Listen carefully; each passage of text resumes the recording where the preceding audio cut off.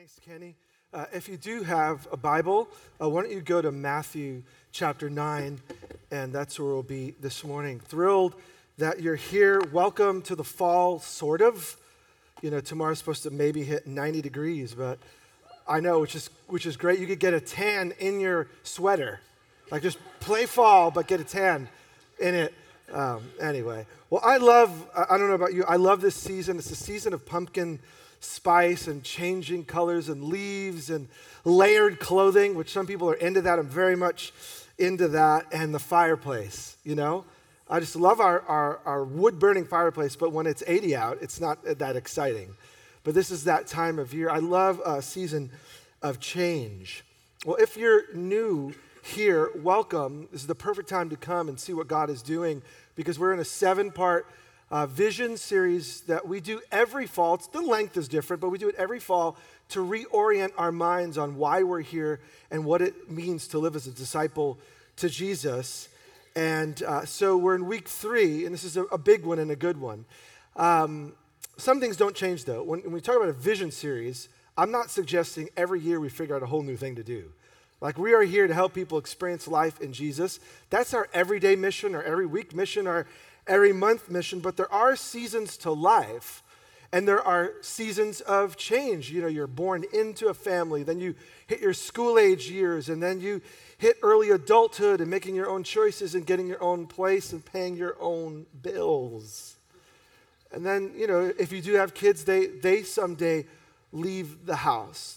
Life is filled with change. Every organization has change, and every family has change, and every person has change. And so there is a constant to the vision, but I want to suggest that any life-giving organism, even though there's a constant, will have periods of change.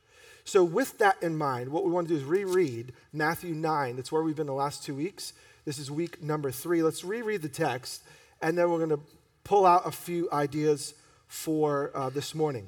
Matthew 9:35.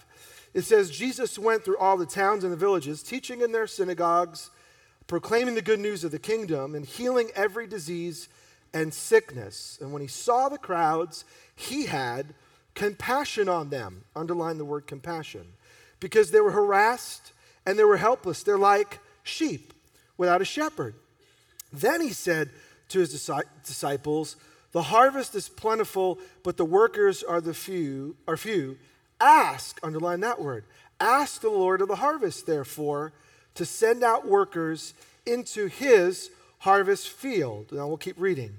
Jesus called his 12 disciples to him and gave them authority to drive out impure spirits and to heal every disease and sickness. And we'll just keep reading for a little bit. These are the names of the 12 apostles. First, Simon, who's also called Peter, and his brother Andrew, James, son of Zebedee, and his brother John, Philip and Bartholomew, Thomas, and Matthew the tax collector, James, son of Alphaeus, and Thaddeus, Simon the zealot, and Judas Iscariot, who betrayed him. So what we get is Jesus' understanding and vision for growth. Matthew's telling us in the summary statement how Jesus grew in his service to the world and his calling to his people. So we saw 2 weeks ago, it starts with compassion, a deep feeling, a longing. We connect with people at a deep level.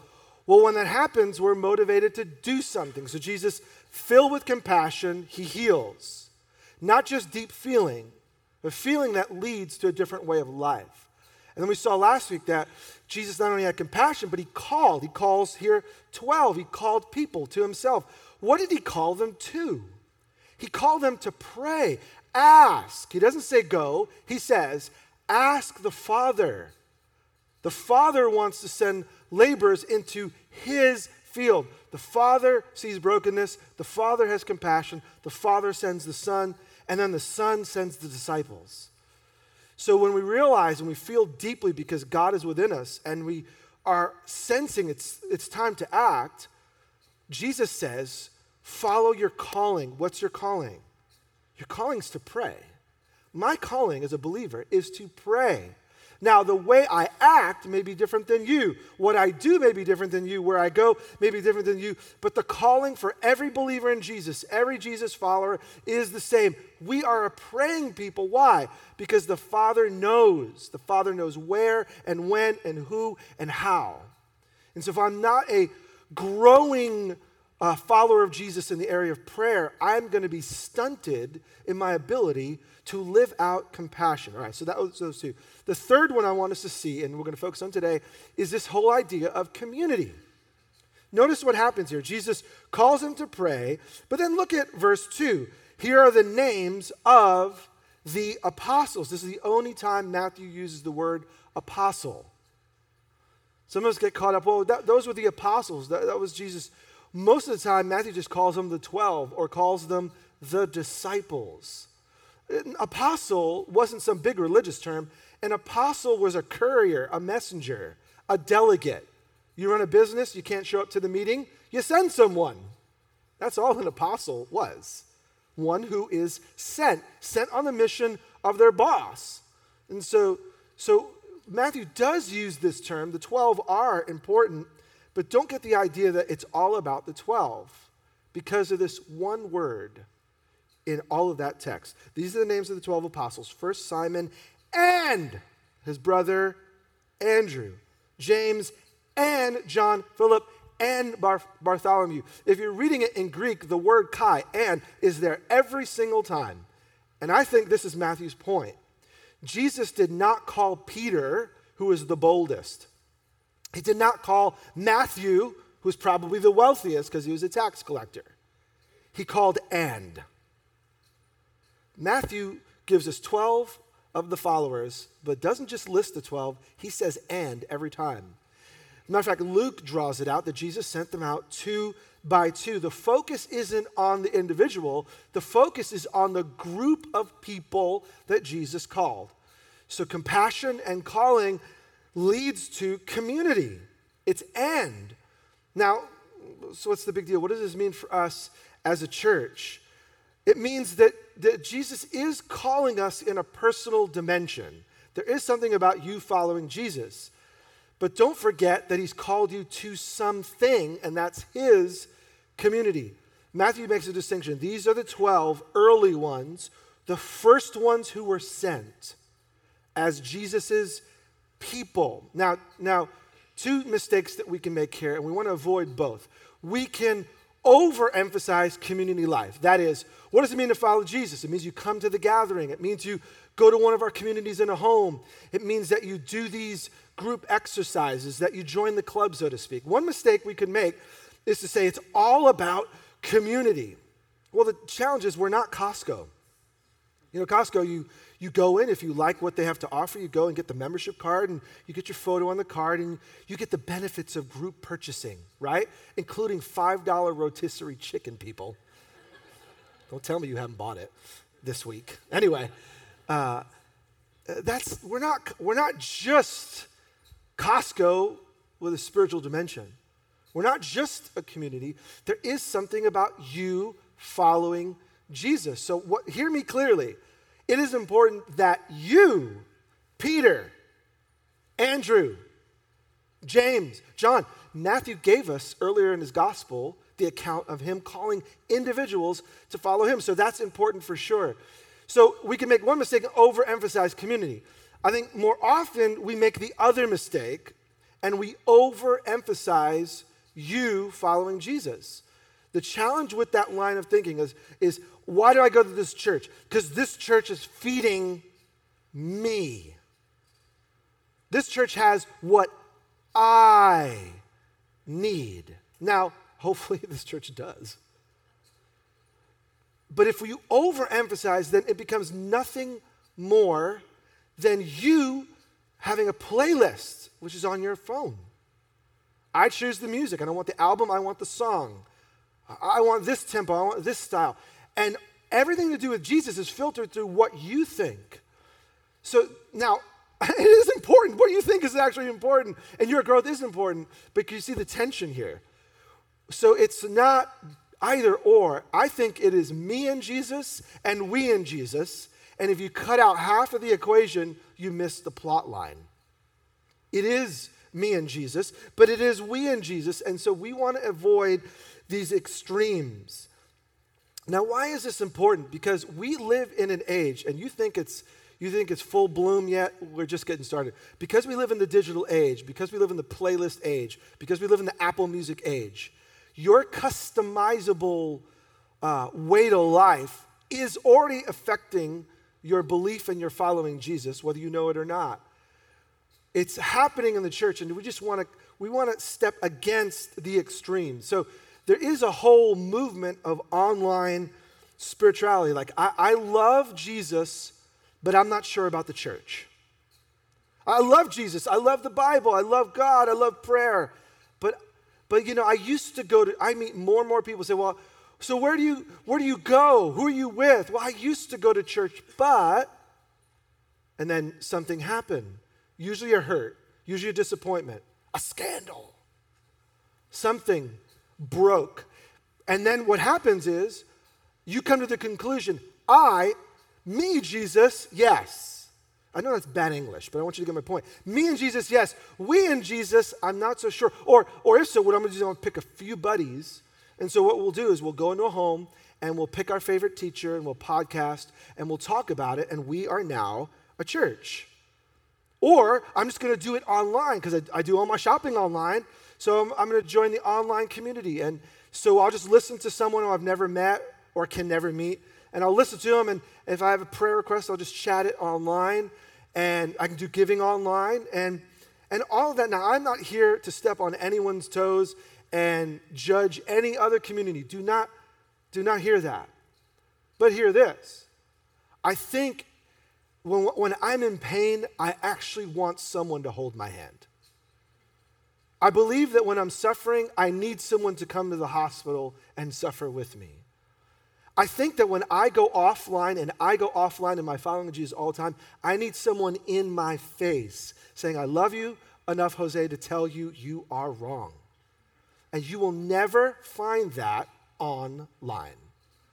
Now, at the same token, we're going to add a video podcast, starting with our next series, starting with Romans, because we're living in a visual age, and there's nothing wrong with someone watching content as an enhancement to a real family. Family life is best done in person. So our calling is always to serve Jesus together. Now, community life. How do we do that here? You'll have to wait till next week. We want to draw that out. Kenny, our community's pastor, is going to lay out for us, because he's at the heart of it, and he's working with our team of community leaders and coaches and our structures to see that you have every opportunity to step into community life. But I'm just going to end that section of this text with an encouragement. If you went to one before and it didn't work out, so what? Let's just move on. If you went to one in another church and you think, oh, these are all the same, so what? They're not.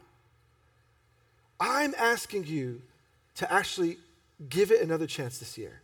Commit. For the next year, I'm going to walk through life with a few people, and we're going to eat, and we're going to pray, we're going to love Jesus together, we're going to grow, we're going to mess up, we're going to make each other mad, and we're going to hug. If you're into the hugging part. If you're not, okay, whatever. But commit to that this year. All right, that's next week, and Kenny will have more to say. But let's just look at let's continue with verse 5 of Matthew 10.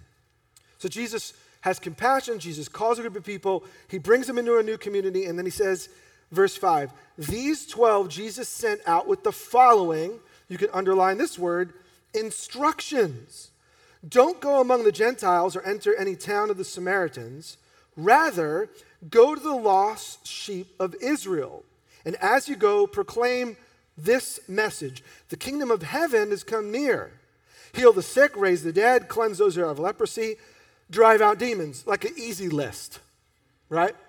This is Jesus. Just go do some radical stuff. Freely you have received, now freely give. Instructions. That's what I want us to focus on. Next week, community, but now. Jesus gives his disciples very real-time instructions. Now, we live in a very sensitive age. There are enough riots going on in enough cities that it's scary. But look at what Jesus says, because he could almost start a riot here. Imagine him saying this in Portland. Look again. Don't go to the Gentiles or the Samaritans. Go to the lost sheep of Israel. That'll get you fired at most jobs. Now, let's just ask a few questions. Who's called to go? All of them. All 12, not Peter, who is the boldest. Every one of them is called to go. But where do they go? Don't go to non-Jews. Is Jesus a racist? Is he exclusive? If you read the text, you're like, wow, this will get you in trouble. No, real-time instructions.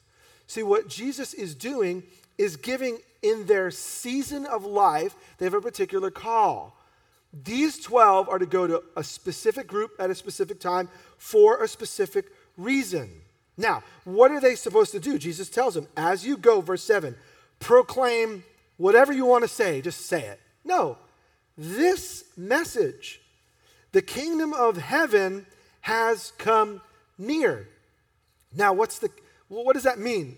If you've read Matthew up to this stage, you know. John the Baptist came preaching, the kingdom of heaven is near. Jesus came preaching, the kingdom of heaven has come near. This was a message to the Jewish people who were waiting based on the prophets of the Old Testament for the coming of the deliverer to bring in the kingdom of God. Jews are living in Rome without a Jewish king. God says, I'm going to change it. I will send a king. So John says the king is coming. Jesus says the king has come. And now what Jesus says to his disciples, in code, we don't get this, but what he's saying is tell people about me, the kingdom of heaven. Heaven has come to earth. God's space is now on planet Earth. The Messiah is here. Now, if you weren't a Jew, that message didn't mean anything. That's why, in real time, for a season of life, Jesus says to 12, go to these towns, these people, and I want you to give them the message of God. Now, how do they do this? How do they go about the mission? Who goes? Everybody. Where do they go? To a specific group of people. How do they go? How are they going to do this? Look at verse 9 again. Do not get any gold or silver or copper to take with you in your belts, no bag for your journey, no extra shirt, which seems like a very strange command. Like, I don't get a backup. I always come to church with 2 shirts. Literally. I come wearing one and I change. One's lighter color, one's dark, depending on how I'm feeling. I'm being serious. Or sandals, or a staff. For the worker is worth his keep. Some of you, I've already lost you. Now, whatever town or village you enter, search there for some worthy person. Stay at their house until you leave. What is Jesus saying here? Is he interested in like us having a smelly shirt rather than a change of clothes? No. Every one of them is about trust. I want you to preach this message, the King has come. Tell people about me. And when you go, just trust me. How many of you would say, in order to enjoy a vacation, it must be planned out to a T? How many of you are in that boat? Like, if I'm going to go on vacation, I need to plan it out. Okay, some of you are just lying. Yeah, like, well, I don't want to admit it, but I am that. Okay, what Jesus is saying is, drop your plan for a moment. Go, trust me.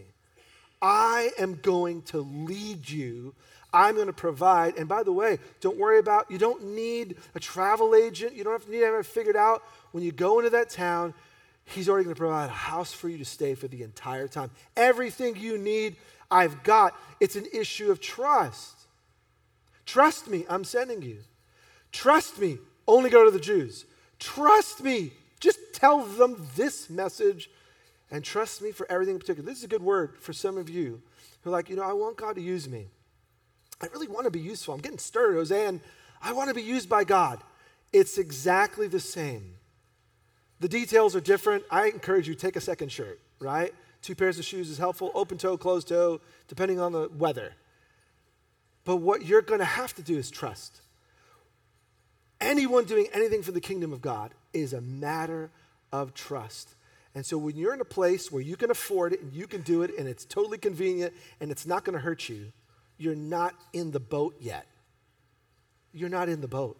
You're not in the game. Those who are really in the game are like, oh my gosh, if everyone knew what I know, this whole thing could flop. I would say, aha, you're really following Jesus. Now, I'm not saying be foolish. Jesus is not. He's like, be as wise as a serpent, gentle as a dove.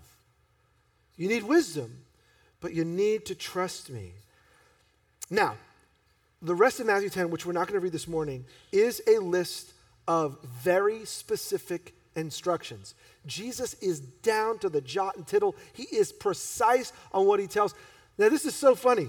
Matthew doesn't tell us when they went, and Matthew doesn't tell us when they came back, because Matthew is making a point. In Matthew 10, he never says, did they actually go, and where did they go, the travel log. He's like uninterested.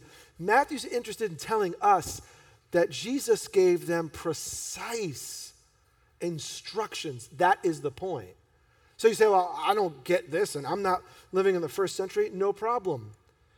The point of the gospel is that Jesus will tell you exactly what you need when you need it. Now, here's why I know these are in real time. These instructions change.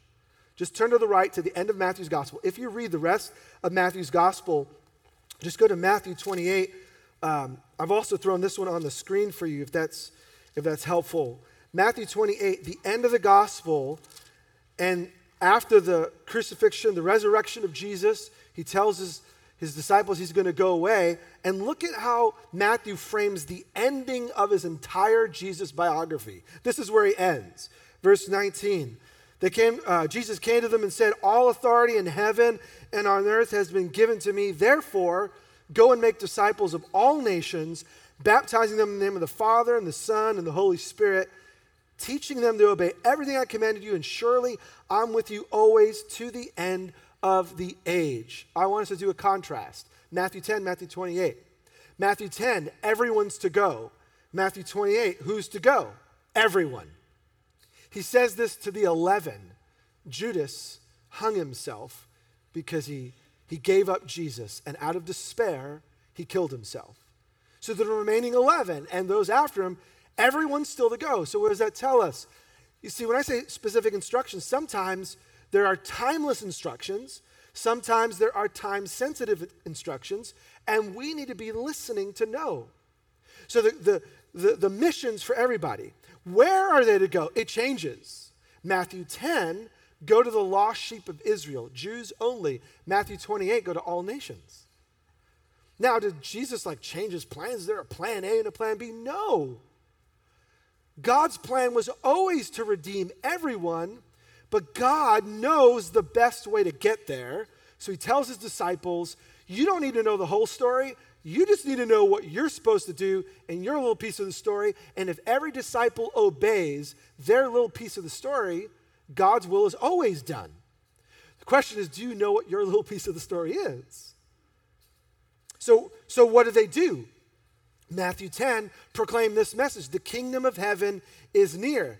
Now, it's nuanced. Make disciples of all nations. Well, what's the difference? Jesus was walking with them, and Jesus had a team of disciples. Now Jesus is going to the Father.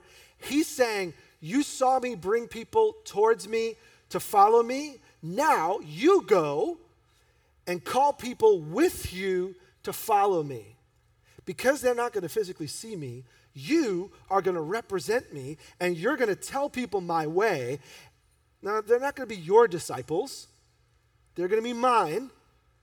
But you see the difference. He was physically walking with them. Now he's not physically present. So make disciples.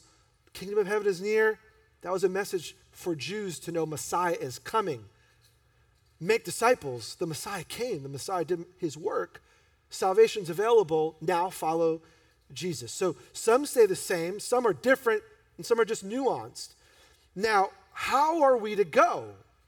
Matthew 10, don't take anything with you. And this is interesting. Matthew 28, I am with you always. Matthew 10, he sent them away. He wasn't there.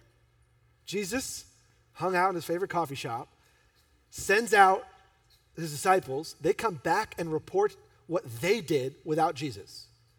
Now Jesus says, I'm going back to the Father. I'm with you wherever all of you go.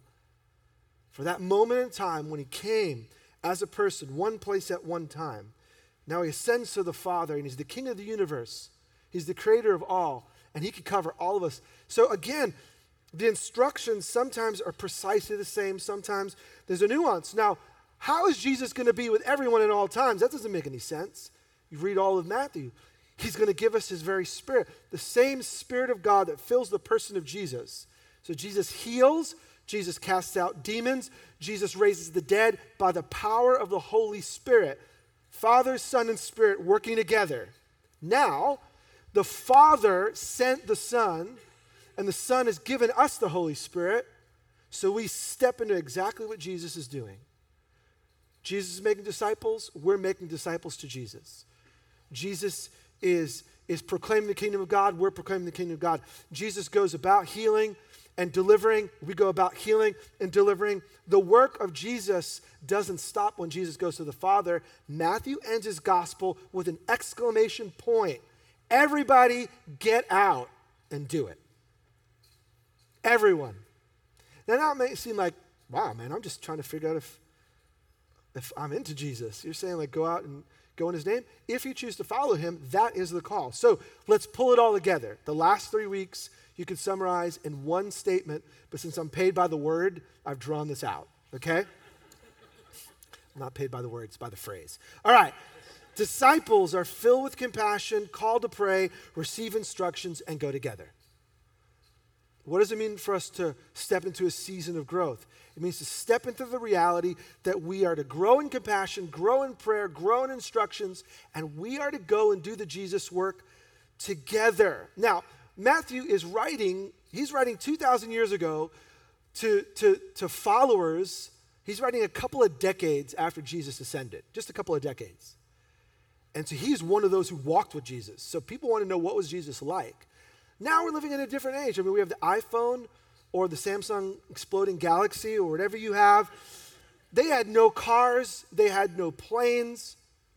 When Matthew wrote, he wrote with parchment that was rolled up into a scroll. And if you wanted another copy, you had to copy the entire thing word for word, make sure it was perfect, and put it on a scroll. And now, if you have YouVersion, I'm not exaggerating, I looked. You can have 1,423 different translations of the Bible in 1,039 different languages. We live in a different world. So how do we take this ancient call and how do we live it out in our world? In other words, how do we step into our calling with Jesus' instructions? How do I do this? How do you do this? And this is what I want to spend the rest of our time in. How do we actually get Jesus? How do we know what Jesus' instructions are? A couple of things that we said in that previous statement. We pray together. The reason we call ourselves to prayer is we don't know. I don't know what Jesus wants to do in this community a year from now. And guess what? He's not going to tell me. He's going to ask me to press into him. And day by day, as I am pressing into Jesus, as I'm spending time with him and learning of him and hearing of him, and we're doing this together, you're praying and I'm praying, we're talking about it, and we're reading scripture together, and we're saying, man, it seems like God is reminding us of this, and he's challenging me with that. We gain instructions by spending time in Jesus together. It happens when we step out in faith together. Not only do we hear and listen, but when Jesus begins to give us these ideas, we step out in faith. As I've said time and time again, when the idea of planting this church came out, I thought I was the wrong person to lead it. It took me months, took my wife and I months to figure out, is this something that, I've never done this. I don't even know if I've really figured I'm going to run out of things to say in like 3 months. I'm just going to run out. And what am I going to do then? Pressure's on. But it was moment by moment realizing, okay, we got to step out and trust that this is Jesus leading and be willing to make mistakes along the way. And we've done a few things right. But I have a much longer list of things that we just did really bad. Not intentionally, not maliciously, but some things we just got wrong. Like, oops, don't do that again. And that's okay. Because I'm not perfect, Jesus is. None of his disciples are perfect. Matthew's real clear. You read Matthew, you see all these disciples, they all have flaws and shortcomings, and like I could relate to that, and I like that. If you're perfect, congratulations. You probably don't fit here because we're not. And I'm totally okay with that. I tell our team all the time, sometimes the weekend gathering goes really smoothly, sometimes it doesn't. And I just say, like, hey, we got 52 shots a year at this. 52 weekends to gather. Let's brush it off. If we didn't plan well, let's do better. If we could have thought it through, let's do that. But if there was a blunder, so what? Let's gather next weekend, and Jesus is okay. And I hope that we continue in that direction. We also, though, in order to do this, we need to embrace change together. We need to embrace change. Read from Matthew 10 to Matthew 28, and you see that they're moving all the time. Some of the places where Jesus goes, he's received well. Some of the place, he's kicked out of town. Talk about a blunder. Talk about a mistake. Looking back on your life, we didn't want Jesus in our town. Oops. But that's just part of life. So we have to embrace change. Now, how do we live this out as a church? I said every week we're drilling out how we live it out as a church, and then we ask you to pray about how you're to live it out as a person. Well, let me tell you about our changes. When we started, we were in this building, we gathered in this building from day one, but Sunday nights only. We had no morning gathering. And many of you sacrificed, and I just want to say again, thank you. Some of you reshifted your whole schedule to gather at night because you believed this was worth it. And thank you for doing that. Enough said, like, man, it would be great to start a morning gathering. Like, I've got little ones, and they're usually asleep by 7, and this is really hard. We prayed. God led us to Liberty High School down the road, opened a door for us to meet there. We met at 10 in the morning and at 6 at night. It was way harder at a school than here. I thought it was going to be easier at the school. I was shocked at how much harder it was on our setup and tear down team. It was really tough. Like, okay, Lord, you're calling us to do hard things. But we began to look for other properties to rent so that we could meet in another space. Then I got a phone call that this space was going to be fully available all day Sunday. Wow, and we stepped back in here 2 years ago in September. We began meeting here at 10 and 6. And then this year, we started 9 and 11 and 6. We've not had 1 year of consistency as a church. Not 1 year. And that doesn't make us weird. That just means we're alive. Living organisms change. Living things, statues don't change. But living families, living businesses, living churches change. So what we want to do is we want to share some like very specific changes. In order to do that, first thing I'm going to have us do is we're going to watch a video. It talks about some structural changes. I'll come back and we'll tease it out.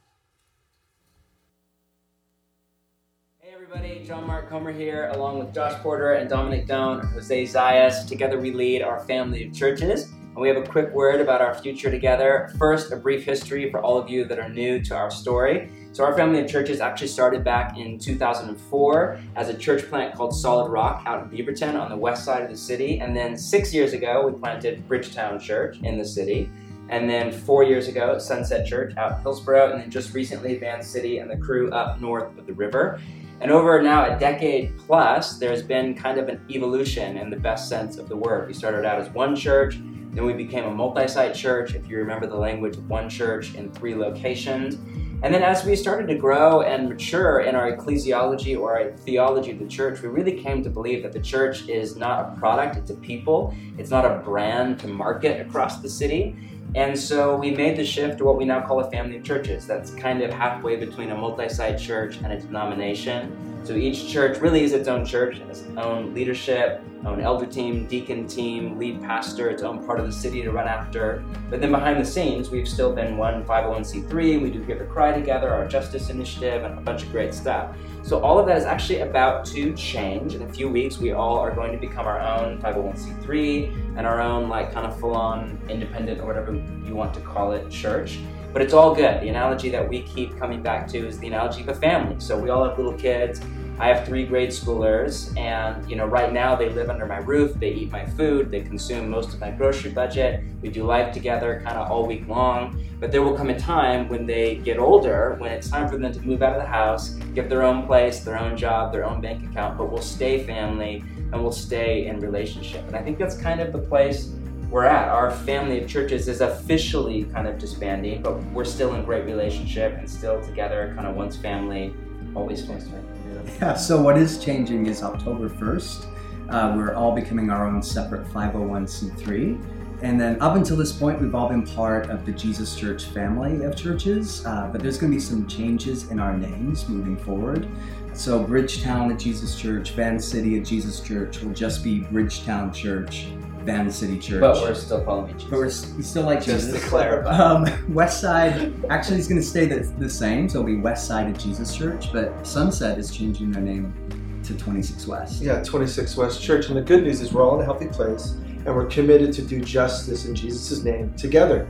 So Hear the Cry continues. All of us are contributing to serve Jesus together locally and globally. Yeah. And so these are exciting times. Yeah.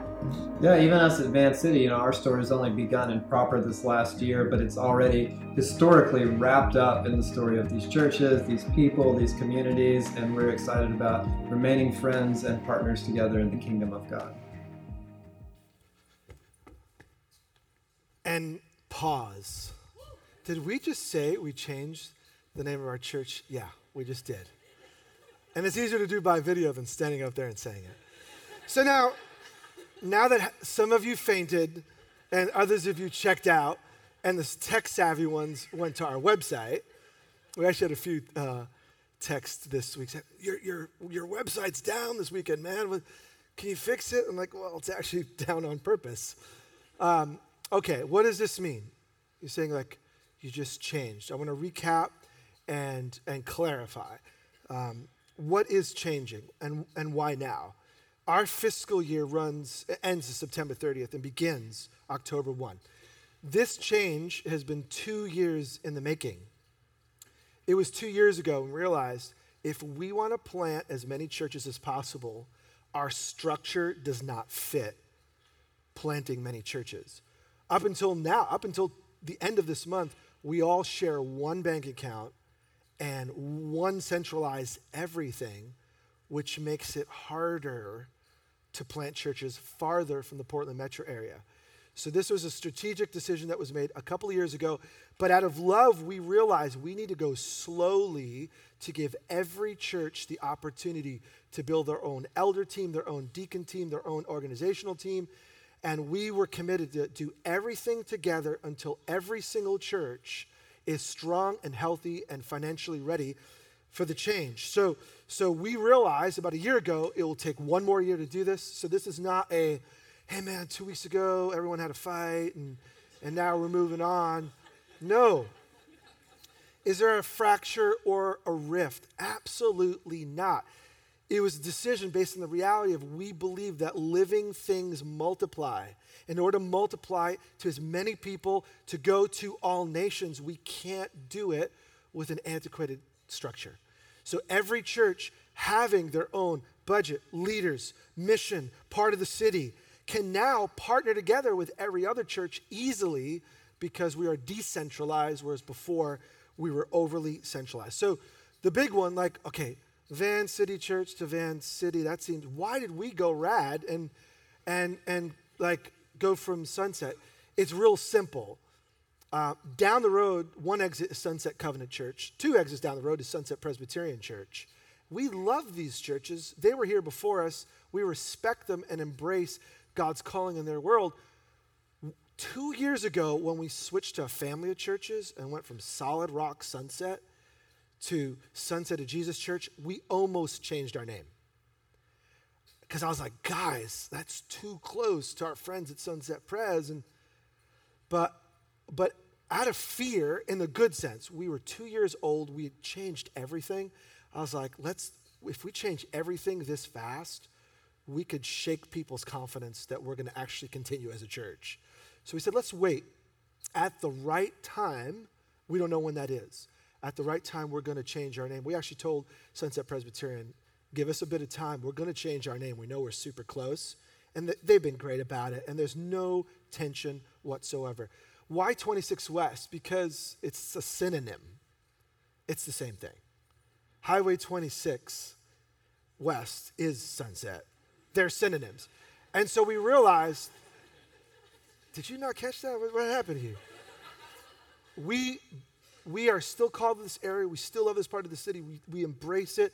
So we're not like totally flipping, becoming something we weren't. We're just nuancing it in a way that respects our brothers and sisters and continues on. Now, hear the cry and what we do together. All of the churches are continuing to serve the poor, the widow, the orphan here and around the world.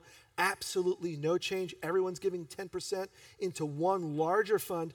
We found that church planting and justice work are easy to partner, but you don't need to have a centralized services to do that. And so instead of it automatically going, we'll be cutting a check with every offering for 10% to go towards Hear the Cry. So how does this affect you? Most of you are like, hey, I didn't even realize we were centralized. Oops, should I have known that? No, it's all been behind the scenes. For most of you, the biggest effect will be we have a brand new website and we have a new name. So yes, Solid Rock Sunset of Jesus Church 26 West, 3 names in 4.5 years. We've got to get an Olympic medal for that. We totally have to get an Olympic medal. But in one sense, nothing's changed. Our name just gives a reminder that we love this part of the city. And if you live in this part of the city, especially on this corridor, and why is it not just Hillsboro Church or whatever? Because we have a big vision. We think that 26 West goes all the way to the coast. So our gospel call does not end at the border of Hillsboro or Banks or any other town. We feel that God is calling us to plant churches and do evangelism in many places in Oregon and in many parts of the world. So what is the change? It's real simple. If we're keeping the same online giving tool, but those of you who give, I just give and it takes not even 30 seconds. You click the church on PushPay that you want to give to.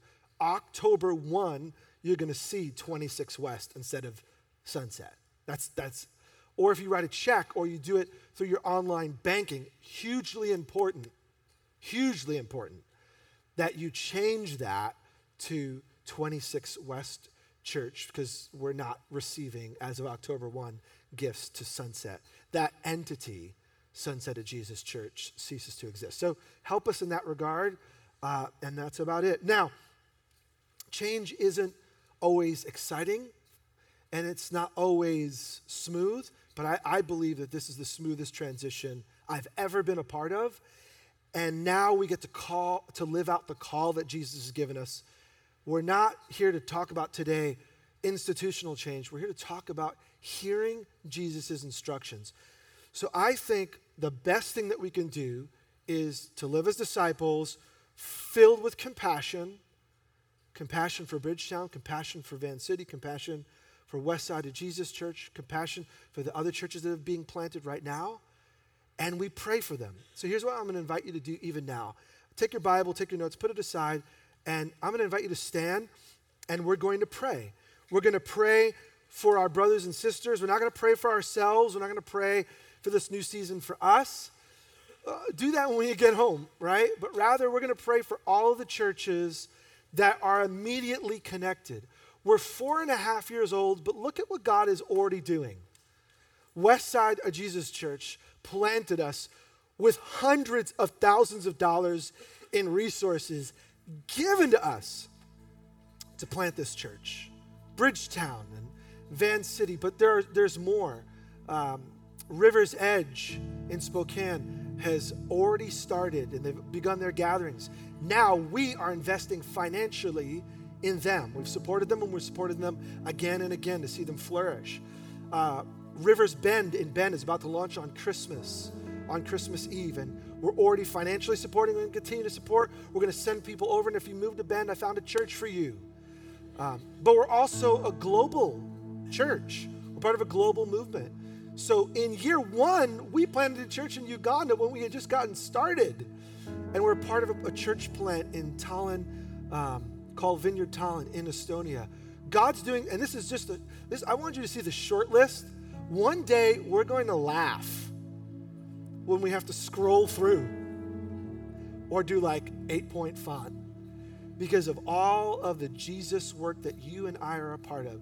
So I'm going to ask you to do something very bold, right? We're going to do a handstand. No, calm down. We're not going to do a handstand, but I am going to ask you to grab the hand of the person next to you and go across the aisles. And I know some people's hands are warm and some are cold, and this is that moment where we say, oh no, yeah, oh no. But let's do that. And here's what we're gonna do. Brandon's gonna lead us in worship in a minute, but we're gonna spend a couple of minutes and we're gonna pray out loud together. Jesus hears you in whatever language you speak. And I want us all, and look at the screen as you pray. If you know someone in that church, pray for them. If you know one of the leaders, if you know their story, if you know specifics, let's pray for all of our brothers and sisters in all of these churches.